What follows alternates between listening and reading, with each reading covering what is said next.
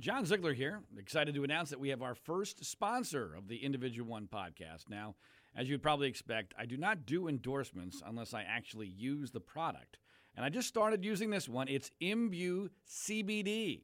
If you're a golf fan like I am, and you've probably read about how CBD is all the rage with all sorts of respected people raving about the various positive physical aspects of CBD, especially among people like me who are, let's face it, starting to feel the impact of aging.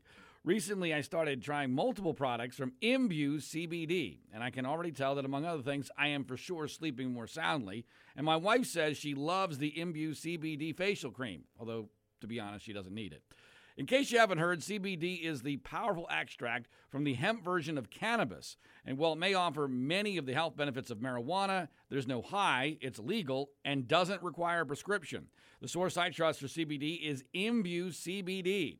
This is a top-of-the-line product and classy in every way. Consequently, Imbue CBD is not inexpensive, but I got you a discount to explore all the many ways CBD might be able to help you. Go to imbuecbd.com and get 25% off when you enter John Z. Again, enter John Z for 25% off at imbuecbd.com. That's imbuecbd.com, promo code John Z.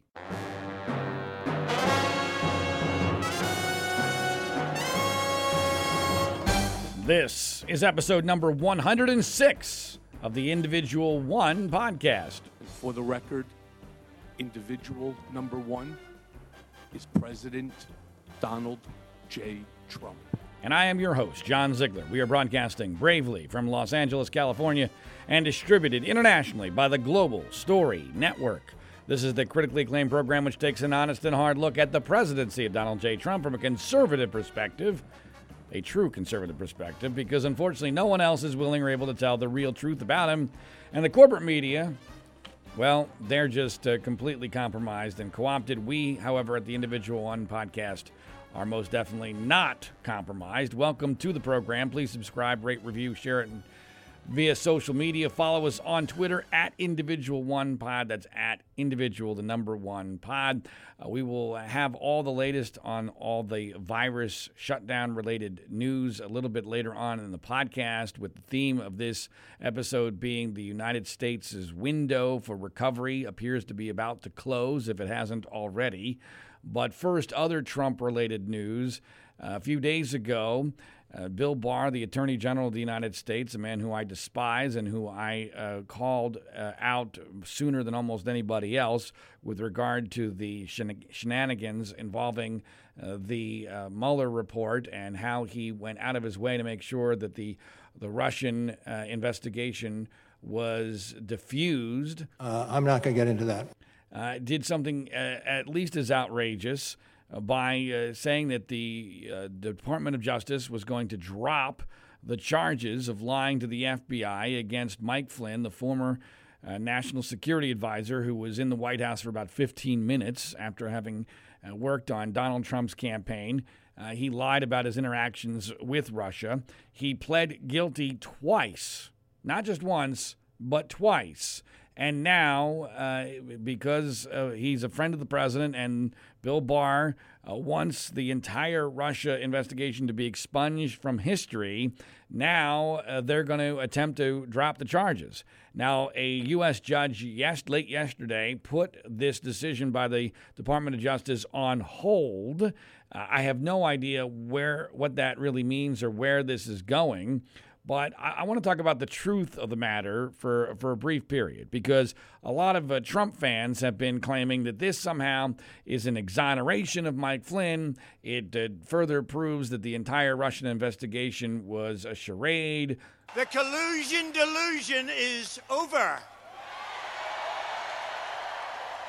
Well, and I've always had a few questions for people who want to take that position.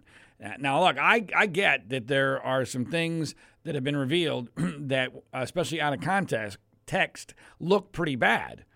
But you can always do that with almost any investigation. And so I'm not big into, okay, you're going to take this snippet from handwritten notes in a way that you want to because you want Flynn to be exonerated.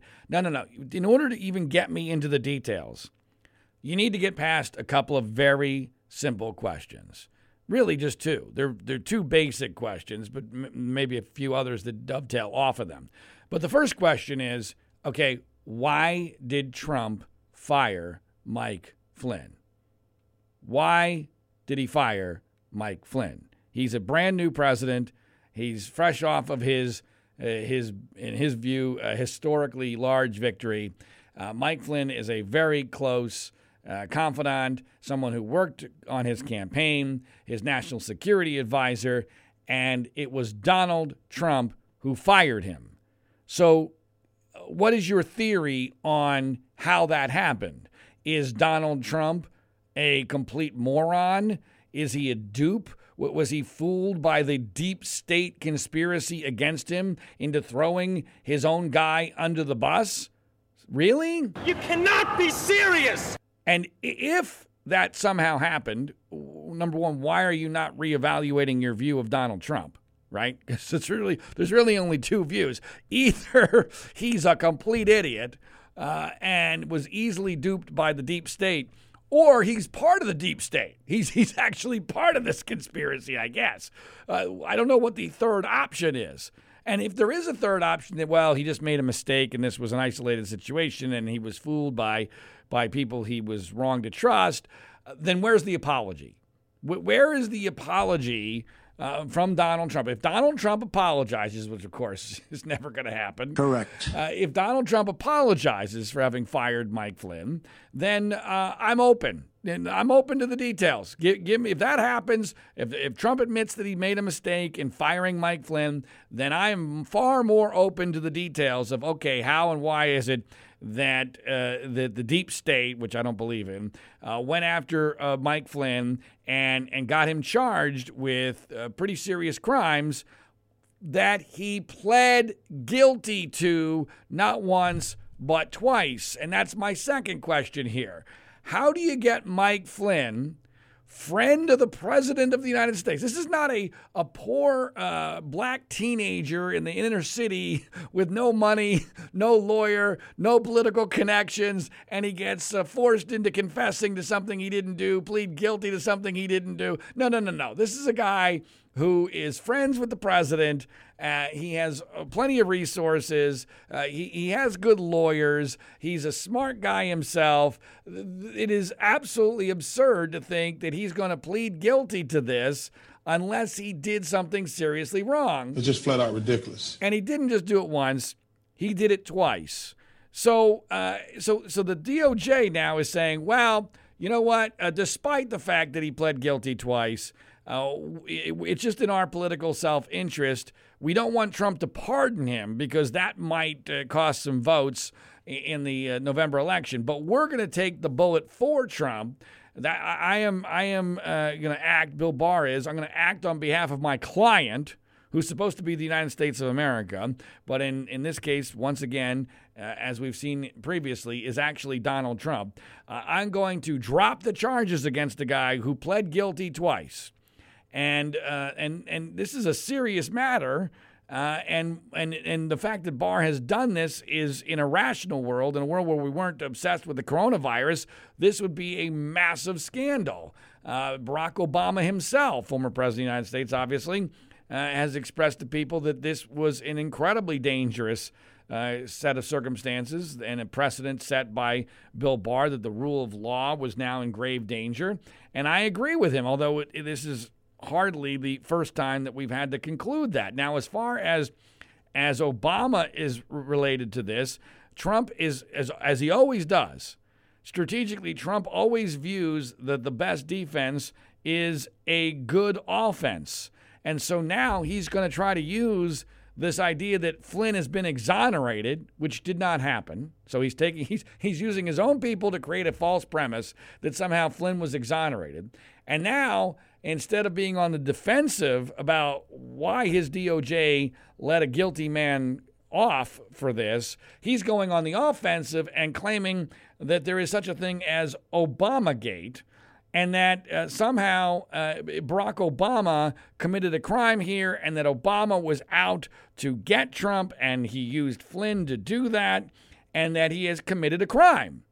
that Obama has actually committed a crime. Now, Trump won't say what that crime is. He's declared this publicly, which let's for a moment, just think about the insanity that a current president is alleging that his predecessor committed a crime that he will not state specifically what it is, but without any apparent evidence, and as I'll get to in a moment, without any actual logic. But here was President Trump being asked a couple days ago at a press conference, a very eventful press conference, what exactly the crime is that Barack Obama committed that he is alleging. What crime exactly are you accusing President Obama of committing, and do you believe the Justice Department should prosecute him? Obamagate. It's been going on for a long time. It's been going on from before I even got elected. And it's a disgrace that it happened. And if you look at what's gone on, and if you look at now all of this information that's being released, and from what I understand, that's only the beginning.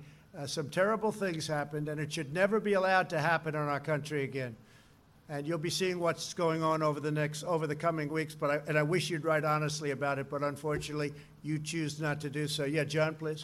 What is the crime exactly that you're accusing him of? You know what the crime is. The crime is very obvious to everybody. All you have to do is read the newspapers, except yours.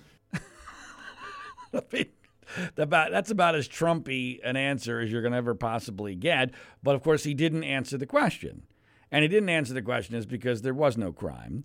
And again, I'll go to my big picture analysis of this. Very similar to, okay, before you can get to first base on any sort of conspiracy theory to get Mike Flynn, you have to explain why Donald Trump fired Mike Flynn, and you have to explain why Mike Flynn pled guilty not once but twice. You can't do that. At least I've not seen anyone do that. Similarly with Obama. I don't even need to get into the details of Obama committing a crime that Donald Trump won't delineate. Here's all you need to know about Barack Obama and this whole theory that he was out to get Donald Trump. If this was remotely true, it was the worst conspiracy of all time. Of all time. Because Barack Obama and his administration did two things that are absolutely, positively, at least two things, completely inexplicable. If there was somehow this grand conspiracy to make sure that Donald Trump was never going to be president. Number one, Barack Obama made sure that none of this investigation came out during the campaign. None of it. Correct. Now, how in the world does that make any damn sense?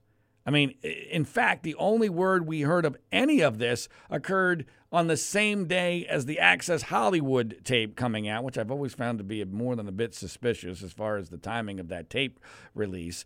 It was a non-story. There were no details. And if Barack Obama had wanted to sabotage Donald Trump's election, he had plenty of opportunity and ability to do that by leaking information about this investigation involving Trump and Russia. He did not do that. And he did not do that for what he thought at the time were very good reasons, because he thought Trump was going to lose. And he did not want to in any way, shape, or form give Trump something to complain about, something to claim that the system was rigged against him, to somehow claim that the election was not legitimate. And he wanted, I believe, and this is so much of what happens with Trump is one thing begets another. Everything's a domino effect. Because Trump was claiming, you got to go back to the 2016 election. Trump was claiming the system was rigged against him. Remember? That it's rigged against me because he himself thought he was going to lose. That's the reality. Correct. So he was looking for an excuse. So he's creating this narrative, it's rigged against me, it's rigged against me, it's rigged against me. Because of the rigged against me narrative, I am positive that Barack Obama was preparing the country for a situation where Trump lost a fairly close election but did not concede. And he needed to keep his powder dry, and he needed to keep the powder dry of sensible Republicans who might be willing or able to come forward and say, no, Donald Trump lost. So people like, off the top of my head, Condoleezza Rice, or a George W. Bush. People like that who would be willing under certain circumstances to say, look, it's clear Trump lost the election. You need those people to keep themselves clean so that if we get into that kind of a crisis, they'll have credibility. Well, similarly, Obama didn't want the Russian thing to be a public concern. He was trying to deal with it poorly, in retrospect, underneath the radar so that Trump wouldn't be able to use this in his "the system is rigged against me" narrative. All right?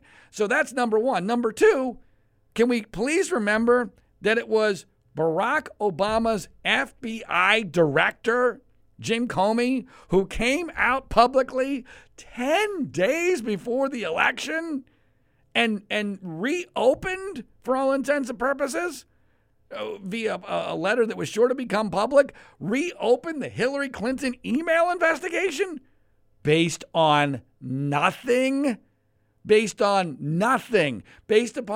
the finding of some new emails that weren't even directly connected to her that turned out to have no significance whatsoever. So it was his administration, his FBI director, a guy, by the way, it should be pointed out, was essentially rehired by Donald Trump and then fired, James Comey.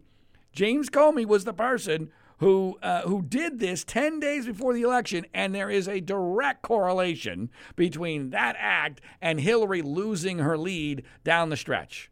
And so if this was somehow a grand conspiracy on the part of Barack Obama, it was literally the dumbest and worst executed conspiracy in the history of man, and it didn't happen because it's just flat out ridiculous. It did not happen. And Donald Trump is lying about this because he's trying to create a narrative desperate for his own political survival, and because his base loves this. I mean, the Trump Colt 45 loves this narrative as much as anything they could possibly love. I love the poorly educated. And it's just not true. You can't get to first base. I'm happy to look at any and all details if you can at least paint for me a semi-logical picture in the larger scheme of things. But you cannot do so, either with regard to Flynn or this idea of Obamagate. And I'm no fan of Barack Obama, that's for damn sure. Now, at the same press conference where Trump refused to say which crime he was accusing Barack Obama of having committed, he got asked a question which, and I'm going to defend him a little bit here, he got asked a question about the coronavirus situation. And I believe that part of why and how he got in trouble here, and let me be clear, I do not think that Barack Obama, holy Freudian slip there. I do not believe that Donald Trump handled this situation well at all. In fact, it was embarrassing. At the end of the clip we're about to play for you, he walks off the stage in a literal temper tantrum. I mean, he looked like my 3-year-old daughter. In fact, my 3-year-old daughter might have handled this better than Donald Trump did because he can't take the heat. I'm frankly amazed it's taken this long for him to have a meltdown like this because the guy is obviously under enormous pressure from all angles thanks to the coronavirus crisis, which he helped create. And so he gets asked a question that at first does not make his answer, which is to ask China the question you're asking, does not make that much sense in that context, except when you listen to this, I truly believe that Trump is answering a different question than what the reporter, who happens to be Chinese, by the way, and that comes into play here, as you'll hear in a moment, that the reporter is intending to ask. She starts asking one question, then she references why Americans are dying. Trump is responding, I believe, to the idea of, okay, why are Americans dying? That's why he says, ask China. The reporter immediately plays the race card because she actually takes off her mask and revealing further that she is in fact Chinese, and says to him, why are you asking that of me specifically, as if the only reason why you would ask that question is that this is a reporter who is Asian and actually happens to be from China, originally. So, I mean, I doubt that Trump even knows that. But here is this entire interchange, which is fascinating on a number of levels, and where basically I think everybody did something wrong. And here's what it sounded like a couple days ago. Said many times that the U.S. is doing far better than any other country when it comes to testing. Yes. Why does that matter? Why is this a global competition to you if every day Americans are still losing their lives and we're still seeing more cases every day? Well, they're losing their lives everywhere in the world, and maybe that's a question you should ask China. Don't ask me, ask China that question, okay? When you ask them that question, you may get a very unusual answer. Yes, behind you, please. Sir, why are you saying that to me specifically? I'm telling you, I'm not saying it specifically to anybody. I'm saying it to anybody that would ask a nasty question like that. That's not a nasty question. Please go ahead. Why does it matter? Okay, anybody else? Please, go ahead in the back, please. I have two questions. No, it's okay. But We'll you go over pointed here. to me. I have two questions, Mr. Next, President. next, please. But you called on me. I did, and you didn't respond, and now I'm calling on Sorry, I just the wanted young to lady in the back, please. I just wanted to let my colleague finish. Okay. But can I ask you a Ladies and question, gentlemen, please? thank you very much. Appreciate it. Thank you very much. And at that point, Trump turned around and walked off the stage in a complete meltdown, a childlike temper tantrum. And that I do not in any way, shape, or form defend. That is completely unpresidential, and it's counterproductive, and I do not defend it whatsoever. However, Trump got accused of racism for that answer. Ask China. And I think if you listen carefully, and this is partially because he's got such a short attention span, and he decides to answer whatever he wants to answer. I don't think he's answering the first part of the question. I think he hears why Americans are dying, or Americans are dying, and cases are rising or whatever. And he says, you want to know why that is? Ask China. And for her to immediately play the race card, take her mask off and say, why are you asking me that specifically? To me, that was very transparent. That showed clearly the agenda on the part of the questioner. Of course, everybody's got an agenda. There is no real journalism anymore. Everything's a gotcha. And I don't think it's an illegitimate answer by Trump. I mean, this is where this originated. There are a lot of questions about how and why it originated there, and whether or not China was transparent as far as warning the rest of the world in a proper way. I mean, those are very important questions that need to be asked. Now, blaming this all on China is, I don't think, accurate. I mean, it's clearly hugely, it looks like it could very much be their fault as far as it being a world problem. But as far as how the United States has handled it, Trump needs to take some damn responsibility for that. Because even though in some ways, statistically, we're not as bad as other countries, in other ways, we are the worst. We have the most cases. We have the most deaths.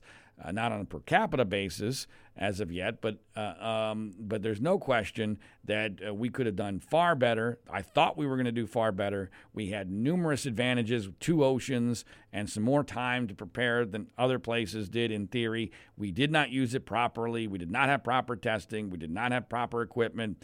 And obviously during that January and February period, Donald Trump was focused on impeachment and the re-election, and he was playing golf all the time, taking meetings with Trump Colt 45 members, including Diamond and Silk. He was doing everything but prepare the nation for what was about to come. And, of course, he was also saying this is not going to be a big deal. He referenced it as a hoax. It's under control. Well, all that turned out to be totally wrong. And he deserves an enormous amount of the blame for that, as well as the political circumstances we now face, which I believe have essentially checkmated the United States of America, which I'll get into in greater detail shortly. But now that we move into the virus more specifically, here are the latest stats. Worldwide, there are now about 4.5 million confirmed cases, approximately 300,000 deaths.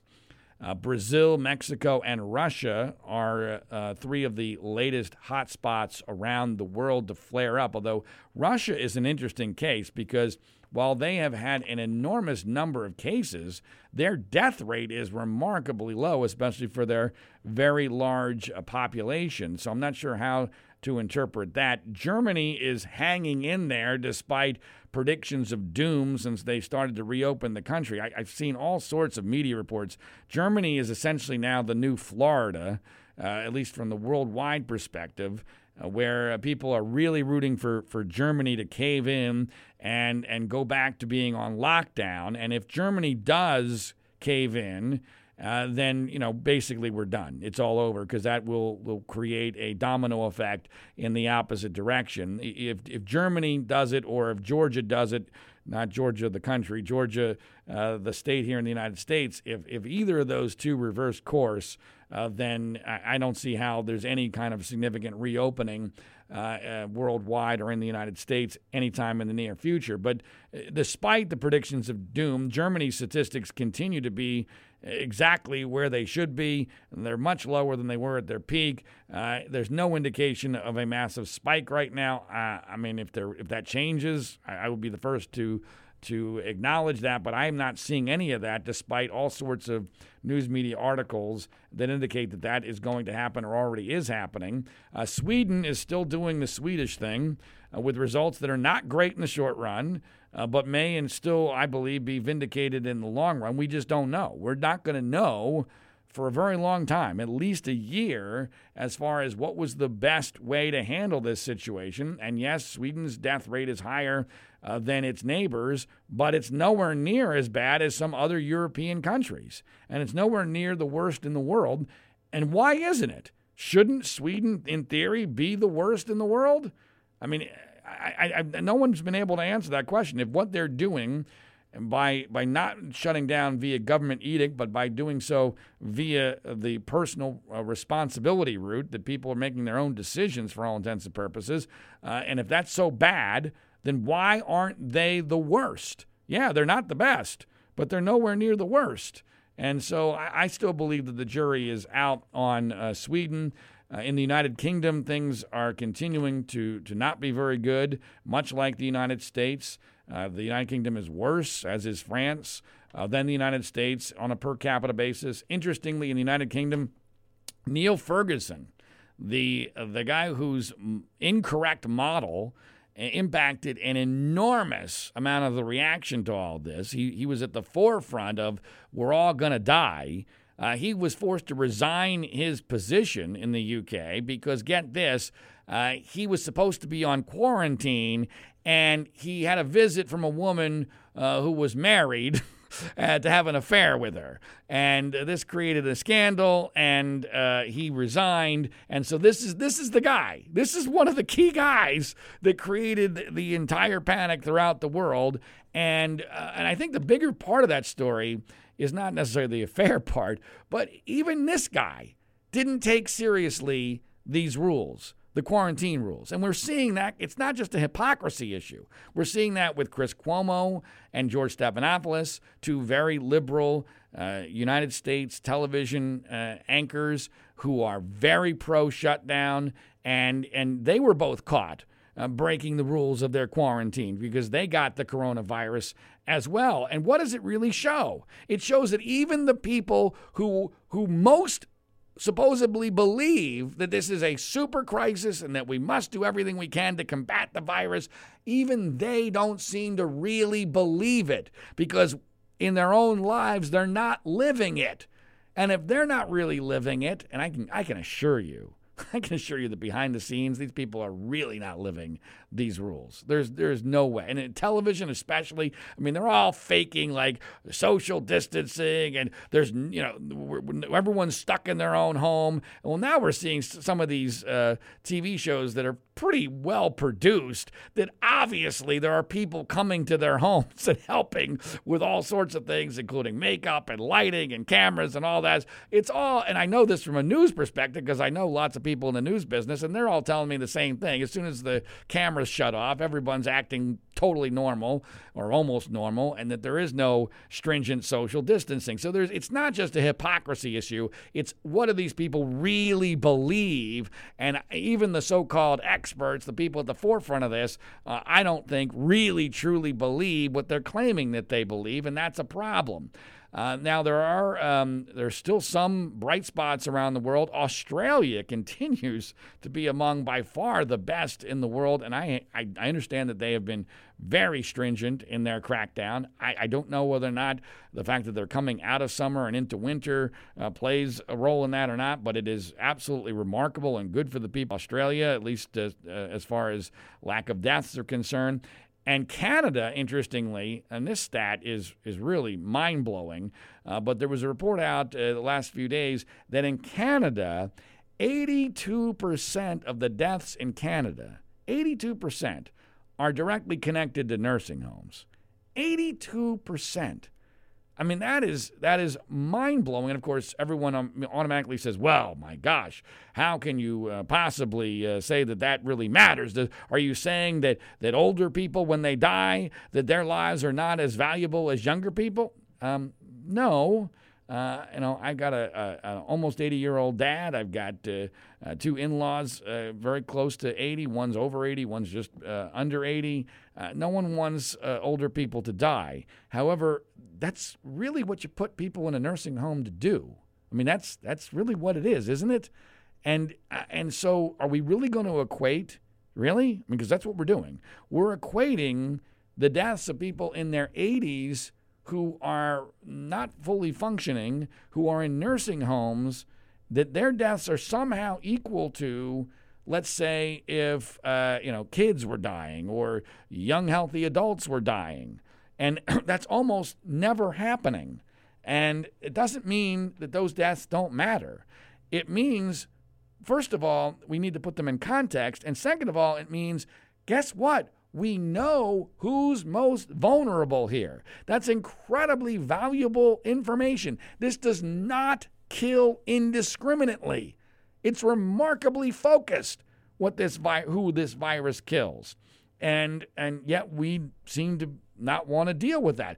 We don't want to admit that somehow that lives are different based upon how old or how healthy you are. I mean, to me, it's just common sense, and it's obvious.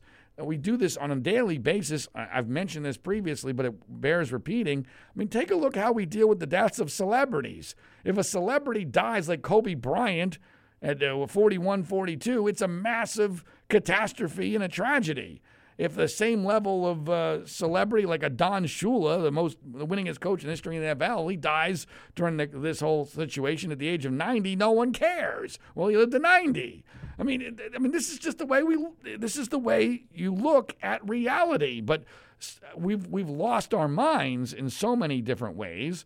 And of course, people are terrified. You're not even allowed to make this argument that I'm making, because if you do, somehow you're in favor of death, and you're in favor of eugenics. No, this is a bad situation. We're trying to figure out the best way to handle it. And boy, it's really valuable information to know, although they're trying to keep it from us because they won't even let us know what the average age of the people who have died is, and that's a fact. You cannot figure out what the average age of the people who have died in the United States is. It is not possible. The data does not exist.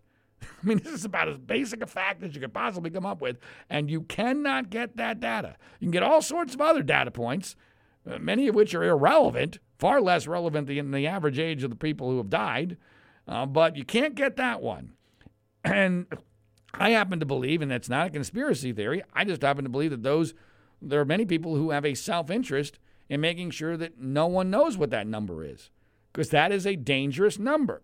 Now, in the United States in general, we have about 1.4 million cases, but we also have 10 million tests now, which is by far the most tests in the entire world. And it's, per capita, it's not the most, but 10 million tests is 10 million tests. And it's been done in a pretty short period of time. We reached the 1 million test mark right at the end of March. Here we are, not even in mid-May, and now we have 10 million tests. And I talked about this in the last episode, and I think I've been largely vindicated on this already, that this testing situation is being completely either misinterpreted or ignored by the news media for partisan purposes. I'm seeing all sorts of stories, including here in California, which I'll get to shortly, that somehow we are seeing spikes in coronavirus cases because the number of new cases is slightly increasing, and especially in a place like California with 40 million people, we're talking about really slight increases as far as a percentage of the overall population. But apparently media people are really, really bad at math. But the bigger concern I have here is nobody is putting those numbers in the context of we have massive increases in testing. I've even contacted the World of Meters website asking them, because they've actually done things I've asked in the past, asking them, can you please put next to new cases the number of new tests in any particular day? Because you cannot interpret what it means to have, say, 300 or 500 or 1,000 new coronavirus cases in one day in one place if you don't know how many tests were done. Because guess what, folks? In a situation where a lot of people have this, that it's not that serious and they don't even have symptoms, guess what? If you test more people, this is going to come as a shock. This is going to come out as a shock to the media. If you test lots more people, guess what's going to happen? You're going to find a lot more cases. Correct. I know this is just, I don't have a fancy medical degree, so, I'm not a quote-unquote expert on this. I'm just telling you what basic common sense and logic will tell you. And by the way, for the record, there are some experts who are saying exactly the same thing, but no one is listening to them in the media because it doesn't help their agenda. It doesn't help their narrative. And so we're seeing a huge increase in testing. And I said this in the last episode, I said, here's what's going to happen. And this is why a lot of these new doomsday projections are likely off. They may not be way off, but they're going to be at least somewhat off. And that's because we are now getting confirmed cases from people with much more mild symptoms. It's just basic logic. When you test more people and you get more cases, you're now, if it's like a fishing net, you're now catching a different breed of fish. And you're catching a breed of fish where you cannot use the same equations to determine what the death rate is going to be. Because now you're getting more and more people with either mild symptoms or no symptoms. And more people who were on the fence about, well, do I bother to get tested, are now being tested. And the positive rate is going down significantly. The positive rate for the whole country of the United States is pretty darn low, but in areas of the country, it's microscopically low. Here in California, we've done so much testing recently that our positive test rate statewide is less than 7%. 7%. That means over 93% of all tests are negative. Now, the test is not 100% reliable, and that plays into it, but this is what we have. This is the data we have. And 93% are negative. So the whole testing situation is really causing a lot of confusion and a lot of cherry picking and a lot of very dangerous news stories that are going to intimidate people into not opening up, which is another thing I predicted was going to happen. Now, things are finally seemingly getting under control in the New York City area. However, Chicago and Boston are now the hottest spots in the United States. And on the good side, at least for now, none of the places where doom has been predicted, almost all of them red states, which is not coincidental, where doom has been predicted have not yet experienced anything like that. Now, that could change as places start to open up, but I'm seeing no evidence of it. Instead, I'm seeing hilarious excuses used for why Florida has never exploded. I predicted earlier than anybody else, back during the whole spring break controversy, where the left was going, oh my God, I can't believe they're letting spring breakers on the beach. I said, that's not going to do anything. because I don't believe that's the way that this virus gets spread, and I believe that Florida is not going to be like New York. And, the left-wing media and the alarmists continue to say Florida was going to blow up, Florida was going to blow up. Well, now you know that they're acknowledging defeat when they have come up with some absolutely downright funny excuses for why Florida didn't blow up. And the one that the left-wing media seemingly has embraced the most, which I find to be incredibly humorous and very telling, is that, get this, folks, this is startling information. Apparently, Florida has not blown up despite their horrible right-wing Republican governor who didn't shut down as hard and as fast as the liberals would have liked. The reason why Florida did not blow up is because the people didn't listen to the governor. That the people on their own decided to crack down on themselves. To which I say, okay, wow, boy, that is awfully convenient for you to come to that conclusion. But let's just pretend you're right.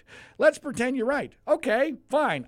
That's fine. That's fine. So what you're really saying is that shutdowns are unnecessary. Correct. Because the people will do it on their own, right? So that you're telling me that governments don't matter. You're telling me that government edicts are not needed. You're telling me that we should actually do this essentially like Sweden. This is where the people themselves decide what kind of risks they're going to take. And they take personal responsibility for not putting other people in jeopardy, which is, as a libertarian, exactly what I believe. So it's incredibly telling to see that the liberal media has decided, you know what, the only way we can explain why we were totally wrong in Florida is to eviscerate our entire argument for government shutdowns. And I found that to be very, very, very interesting. But of course, nothing will ever change their narrative, because once the media gets a narrative, it's over.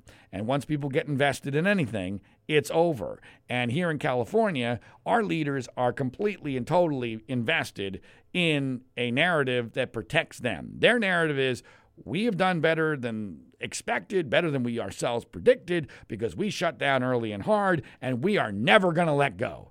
We are completely going to change the rules. We're going to change the deal. It used to be, flatten the curve, and now it's avoid all deaths at all costs. And I warned about this. I said you cannot give this kind of power to a government, especially a liberal government, because they will never, ever give it up until they are forced to. And now what we have seen in just the last couple of days, where Los Angeles is essentially, although they slightly backed off of this, is essentially saying, yep, we're going to keep these stay-at-home orders in place for at least the rest of the summer. And people freaked out. They sort of backed off about that. But here's the reality. Our rights have now become privileges that we have to beg for at the whims of the state. That's what has happened. Because they took away our rights under the guise of flatten the curve. This will only be a couple of weeks. And then once we flatten the curve, then we're just going to, we get our hospitals ready. We're just going to have to deal with what we're going to have to deal with. And then we lost our nerve. It was flatten the curve, and now we lost our nerve. And what has happened is this was all a bait and switch. And so now, all of a sudden, our rights are privileges. Our rights are not privileges. Our rights, this country was founded on the idea that our rights are inalienable. And they are no longer inalienable. They are now instead subject to being granted as a privilege if we behave well enough and if the data somehow supports giving us back our rights, which is insane. It's incredibly dangerous. It is an absolute recipe for tyranny and fascism, and that's what we have here in California, even though the situation on the ground in California continues to not be bad at all.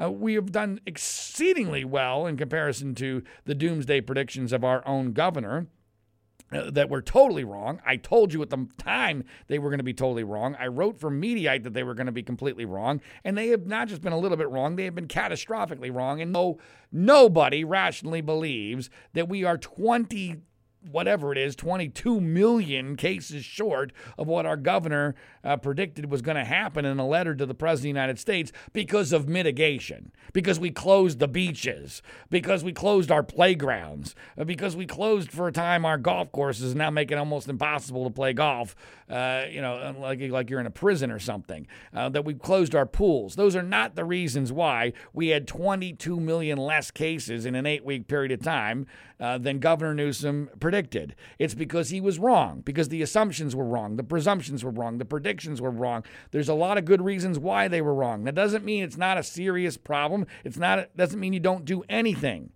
But if we don't open up now, or at least significantly open up now, when are we ever going to open up? And California is a microcosm, I believe, for the problem facing the entire United States of America. And I, once again, will blame Donald Trump for part of what's happening here. And I've lived this because I went to a second protest here in Ventura County, just north of Los Angeles, this past weekend. I spoke there once again, and it was a very nice event. Lots of people. The speech went well. It was well received. But I no longer believe I'm going to participate in any of these going forward because it is now clear that they are nothing but pro-Trump events. That's what these are. They are made up of just people who are pro-Trump.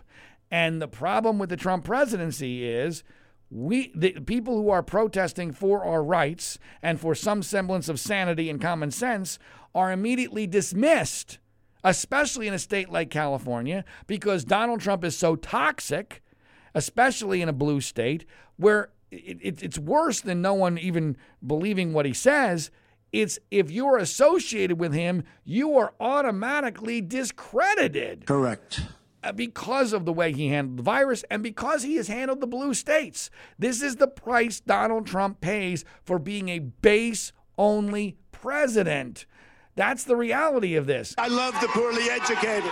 So he lived his entire presidency on the basis of, I need to survive, and to survive, I'm going to do everything to placate my base. And that means I only care about the red states.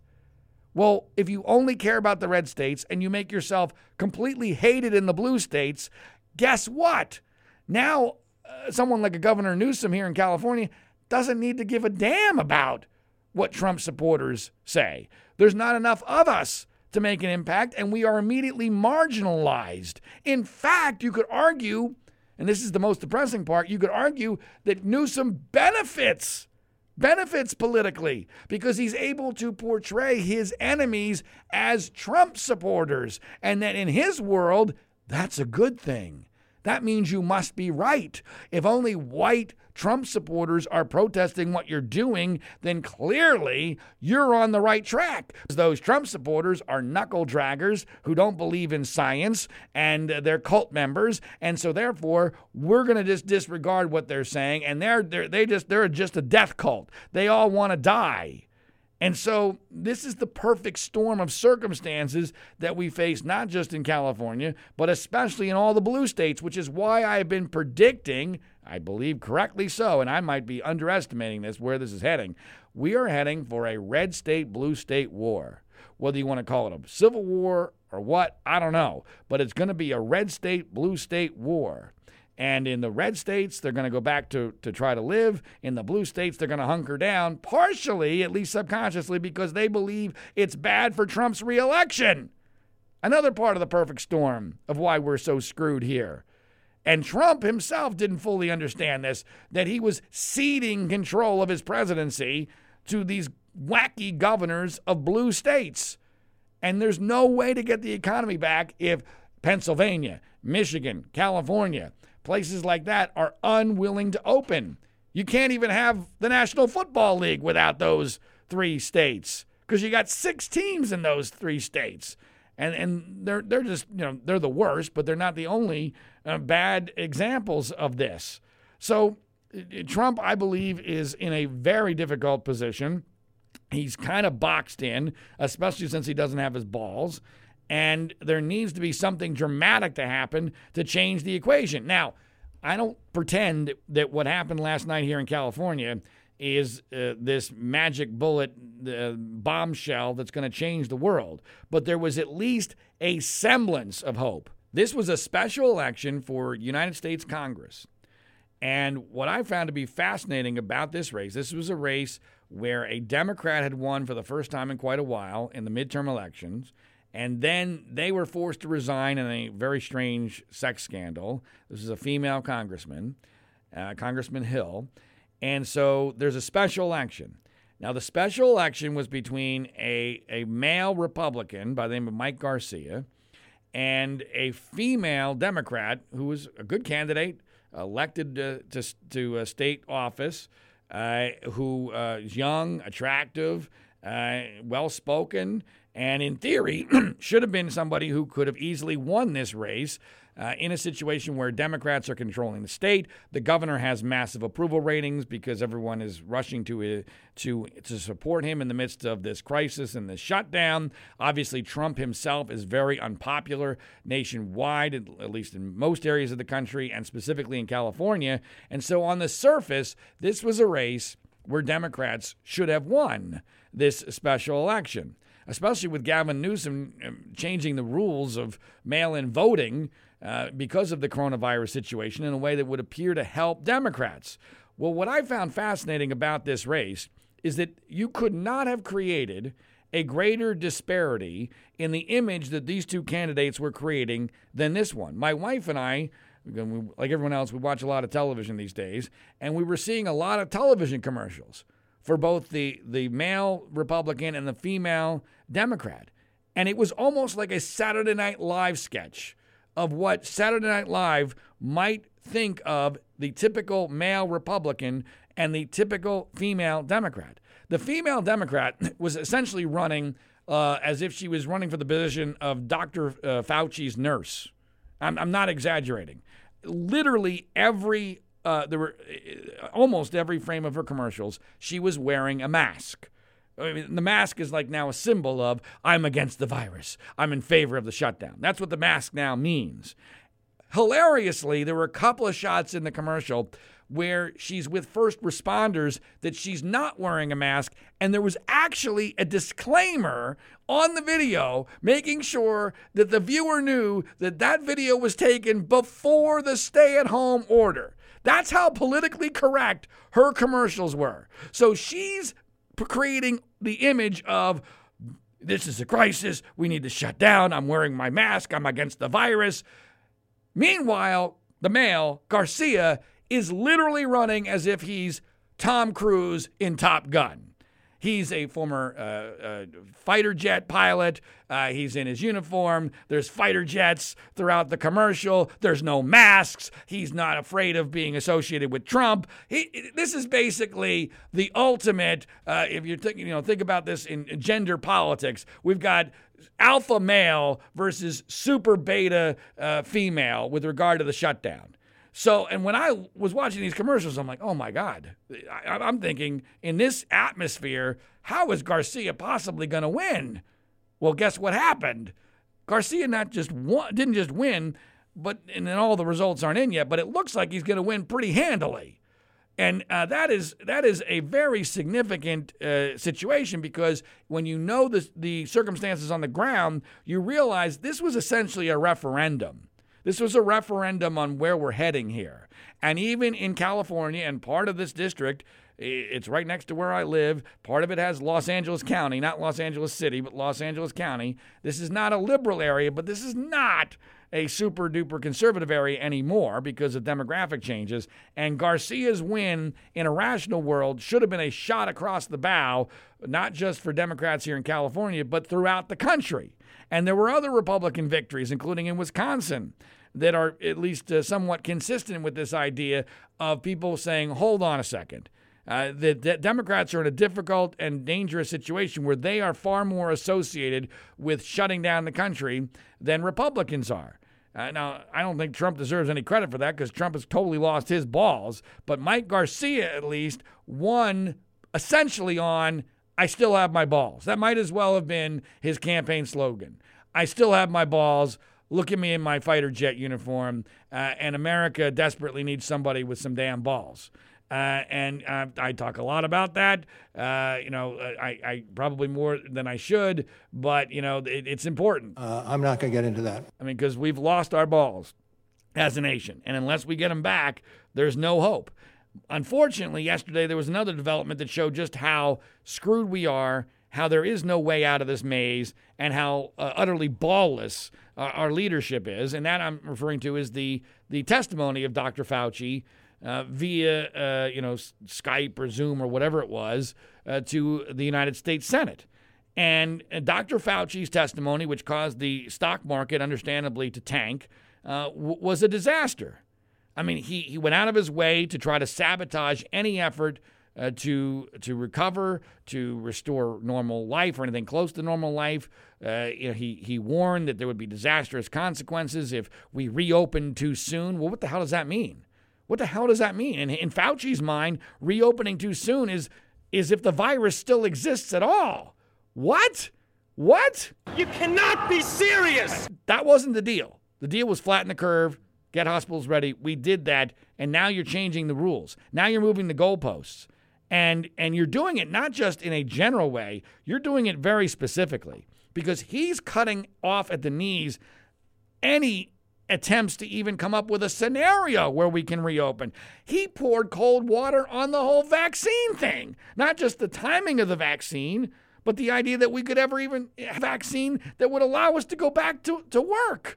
They're saying, well, we might get one, but it's going to probably be later than we hope, and it might not be that effective. And, even then, with a vaccine, we're not going to be able to end all death. Well, of course not. That wasn't the deal. The deal was never to end all death. That was never going to happen. But to me, the most important part of Fauci's testimony, other than the fact that he scared the hell out of everybody and eliminated any cover that governors have for opening up, and that's really incredibly important. Political cover is everything in this gutless, ballless age, and Fauci just removed whatever cover there may have even theoretically been. Even a fig leaf is now gone, because if any of these stats go in the wrong direction, and this data is incredibly easy to cherry pick for the media to create that narrative, they're going to cave. And there are already other countries that are caving, and the media is making a big deal about that. Lebanon, South Korea, story in the Washington Post today that countries are reversing themselves. The media is thirsting for this narrative.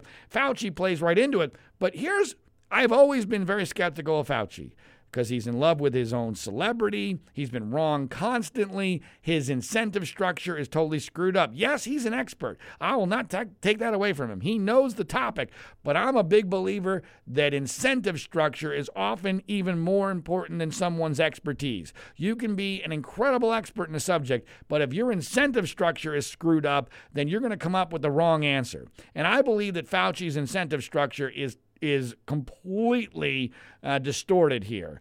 And some of the proof of that comes in some of the theories that he's willing to buy into that are very negative with almost no evidence behind them, while he's also trying to pretend that he holds a very high standard and a very high threshold of evidence when it comes to other theories. It's very dependent on whether or not a theory fits his narrative or not. Let me give you two examples. He just routinely, very casually threw out there that he believes that the current death total is an undercount, that we are undercounting the total of deaths. Now, let's be clear. It was only a few weeks ago that Dr. Fauci thought we would end this at around 60,000 deaths after he'd been wrong by overestimating, then he's wrong for underestimating. Now he's telling all of us that there's an undercount with no actual evidence of that. Why? Because the New York Times says there's an undercount. So Fauci, his clientele, his customers, his biggest supporters, they're the news media. He loves being loved by the news media. And so here he's giving his credibility, which is enormous to much of the country, to this idea that we have an undercount. We don't know if we have an undercount. The basis for the undercount is, in my opinion, complete just conjecture and theory based upon the idea that there's been an increase in the average number of deaths in lots of places around the world for a very short period of time, during which we have completely shut down life, as if there could be no other explanations for why there would be more increased deaths than the virus should be accounting for. Now, is it possible we're undercounting? Absolutely, but we don't know that, and it doesn't reach the rigor, the scientific rigor that Fauci demands whenever it's something in a positive direction. But if it's in a negative direction, he jumps all over it. Similarly with this Kawasaki syndrome situation, which is their new thing. Because, kids don't die of the coronavirus. They can't even come up with any kids that die of the coronavirus. So now they're going to tell us, no, there are side effects of the coronavirus via this Kawasaki syndrome. Now, I don't know whether or not the Kawasaki syndrome is directly related to the virus or not. But I will tell you, it's nowhere near proven. There's been way too few cases of this to know. And more importantly, if it was directly connected, how in the world could there possibly be a significant number of people who get this that have not had the virus and don't have antibodies? I mean, I talked about this in the last episode. All right? Correlation does not equal causation. It's one of the first things you learn in science class. Fauci should know this. There appears to be a correlation between this Kawasaki syndrome or something like the Kawasaki syndrome and coronavirus, but there is no evidence yet of causation because we know for sure there have been at least several, if not more, kids who have suddenly gotten this that did not ever have the virus. So you can't claim that, especially when, as I just said, the whole world has changed. And when the whole world has changed, there could be other explanations you haven't accounted for yet. But the more important part of this is it goes to Fauci's credibility, that he is more than willing to latch on to almost any theory that is in the negative direction, while he holds more positive theories to a much higher threshold. And kudos to Rand Paul, Republican senator from Kentucky, for actually trying to confront Fauci a little bit and saying, look, you've been wrong all the time, and you're not the be-all, end-all. And I think, and he's a doctor, although not a doctor in this area, that there's more reason for optimism than you are providing. But to me, the bigger picture issue here is Fauci's testimony shows why we are totally screwed, why the window for our recovery is about to close if it has not already closed. And what I mean by recovery is total recovery back to normal life in any time, anywhere near the near future. It cannot happen because Fauci has blocked off all the exit routes. And Trump doesn't have the balls to fire him. Trump, I believe, got duped by Fauci, got duped into believing that Fauci was somebody he could trust or that he was the ultimate expert on this. He created a monster. The media now is in love with him. Trump is absolutely influenced by the news media, even though he claims it's all fake news. If the media loves you, he respects that. He fears that, and he doesn't know what the hell to do with Fauci. And now Fauci is blocking off all the exit routes. He blocks off even the vaccine exit route. I've continually believed the only lightning bolt that could get us back to some semblance of normalcy in this would be if football got back, specifically the National Football League. Fauci even went after the National Football. He specifically went after football, proactively, not in his testimony, but in an interview. He proactively went after football, saying that this sport is the worst sport you could possibly play when it comes to spreading the coronavirus. Well, first of all, I don't know if that's true or not, but the reality is football players, and by and large, are not going to be vulnerable to this. This is not a death sentence. Football teams play with the flu all the time. Just Google, flu outbreak and football teams. The Patriots, New England Patriots, played a game last season, where much of the team had the flu, and there's no indication that the team that they played ended up having a flu bug of their own. So I'm not even going to accept the premise. But the bigger point is he's specifically, proactively sabotaging the one thing that can get us back to normal.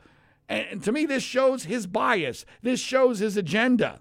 And I'm not saying he's a nefarious guy. By the way, there are some people out there with conspiracy theories that think he's very nefarious, that he has a huge agenda here. I'm not in that category. I'm just looking at it from the standpoint, what's his track record? He's been wrong on everything. What's his incentive structure? It's all screwed up. He's been given power he doesn't deserve. He's unelected, and he has no credibility here. But he has enormous influence because we cannot go back to any semblance of normalcy unless and until he says he can, because no governors or there are at least very few, are going to have the balls to stand up and say, nope, we're still going back if there's any sort of spike in data, and the news media is just waiting, salivating to pounce on any spike they can cherry pick, and people are going to get scared. They're going to wimp out. Trump isn't going to back them up. I just do not see what the path is. There's no way out of this maze. And the Federal Reserve Chairman, Powell, today said that what we're seeing is likely permanent damage to the economy. The stock market has gone down for a second straight day. Yesterday it was Fauci. Today it was Powell. The U.S. House of Representatives, the Democrats, have proposed a bill for $3 trillion in more aid, which, get this, continues the augmented, essentially unemployment on steroid benefits through January. Boy, isn't that interesting? Isn't that an interesting coincidence? What happens in January?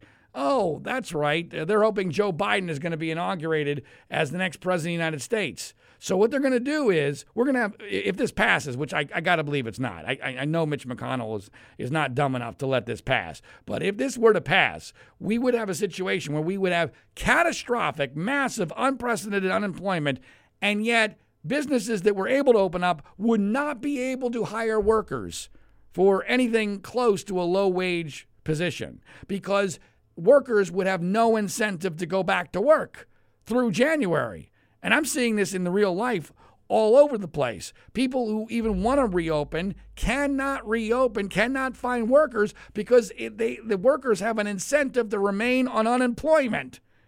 I mean, and that's just a fact. And Republicans were screaming this at the time of the first bailout, but no one cared because we were in a panic. Well, those benefits end in July currently. Now the Democrats want to augment them and extend it to January. And if we do that, if Trump's dumb enough to pass that, then he's going to lose for sure because now there's zero chance of the economy ever recovering before November in any significant way. It's only going to get worse.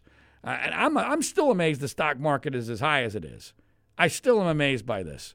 I think it's possible that, in several months we're going to look back and go, holy cow, can you believe that in mid-May the Dow Jones was once at 24,000?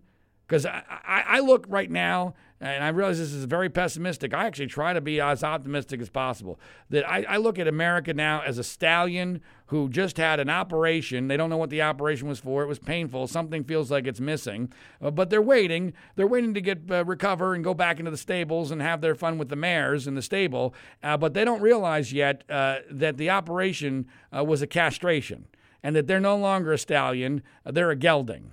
And when they realize fully that they're a gelding, it's going to be quite a shock. But America has now been gelded by this, I believe permanently, because I do not see a way out of this. There needs to be something incredibly dramatic, either on the medical side. I'm even losing hope that the National Football League will have the balls, speaking of castration, to pull us out of this. So I am exceedingly pessimistic about where this is headed, both in the short run and in the long run, from an economic and a social, cultural, and a civil liberties perspective, because I just don't see a path. And President Trump being in charge is a large part of that problem because of the political circumstances unique to his presidency. And, of course, all this happening in an election year is just another element of this very, very horrible perfect storm. As far as his opponent, Joe Biden, I do want to at least acknowledge that there's been a revelation that I think is important in the sex abuse allegation against him by a former aide from back in 1993, a woman by the name of Tara Reid. I was a small part in having it become known publicly that, get this, just a few days before she left his office, she was charged with check fraud here in California. Not an easy thing to have happen, by the way, especially in 1993. People are trying to make this sound like, oh, she bounced the check. No. You don't get charged, and the standards make it very clear. You do not get charged with check fraud for just bouncing a check. But what the more important part of this is, and it doesn't prove that her allegation is false, it creates a totally different narrative about how and why she left. And it is my opinion that the more likely scenario here is the reason why she left Joe Biden's office after only 8 months is because she was a terrible employee and that she was fired, and that the check bouncing charge, check fraud charge was a part of that equation, and that in order to have an excuse for why she left Biden's office after 8 months, she made up an allegation. And it wasn't even about Biden. I mean, it's possible that maybe she did have a real sexual harassment situation with someone who worked in Biden's office, but I no longer believe that whatever she said to friends back in the 90s had anything to do with Joe Biden. I believe Joe Biden's name was added to this story 27 years later in the middle of a presidential election year. And it's really, in these situations, it's always incredible to me how much the media especially underestimates how much people want and need an excuse for why they fail at a particular position. As soon as you leave a position in politics or in the media, you need an excuse for why that happened so you can go on to your next thing in life. She realized that the best excuse you can come up with is, well, I was being sexually harassed, so I left the office. No more questions after that. And so that's what she tells her friends. That's what she tells her mom. Her mom's call to Larry King now makes total sense because the mom's call to Larry King, which is, in her words, just after she leaves the Biden staff in the middle of early August of 1993, she actually says that she had a problem within the office, but that she didn't go to the media because she, quote, respects the senator, which would have been Joe Biden. Well, how does that make any sense if the allegation she told her mom was about Joe Biden sexually assaulting her? It doesn't. But it makes a hell of a lot of sense if what really happened is this. Hey, Mom, I'm leaving my job. Yeah, I got sexually harassed, but I don't want to talk about it. I don't want to go to the media, probably because it's not true. And then the mom is upset about it, and she calls into Larry King about a show involving sex abuse in Washington, D.C., and so this becomes part of Tara Reade's personal narrative, which she then has to tell friends over the years. This becomes part of who she is. And Joe Biden's name is never actually used until all these years later. And there are all sorts of other many, many very significant problems with her story. So I am now confident in saying Tara Reade's story of Joe Biden sexually assaulting her is a fraud. It did not happen. And I don't believe that it's going to have a major impact on this election. There are many, many, many far more important things that will. I still don't know exactly how it's all going to turn out. I am positive that if the election was today, Biden would win. But I still believe that there is about a 25% chance of Donald Trump winning. I'm just not sure how that's going to happen. It's partially because Joe Biden is such a weak candidate and because the circumstances are so uncertain looking forward. But I am exceedingly pessimistic about how this is all going to turn out. So on that very bright note, please remember to subscribe, rate, review, and share this show via social media. Also, make sure to take your antidepressants. Follow us on Twitter at Individual1Pod. That's at Individual1Pod. Until next week, my name is John Ziegler. This is the Global Story Network.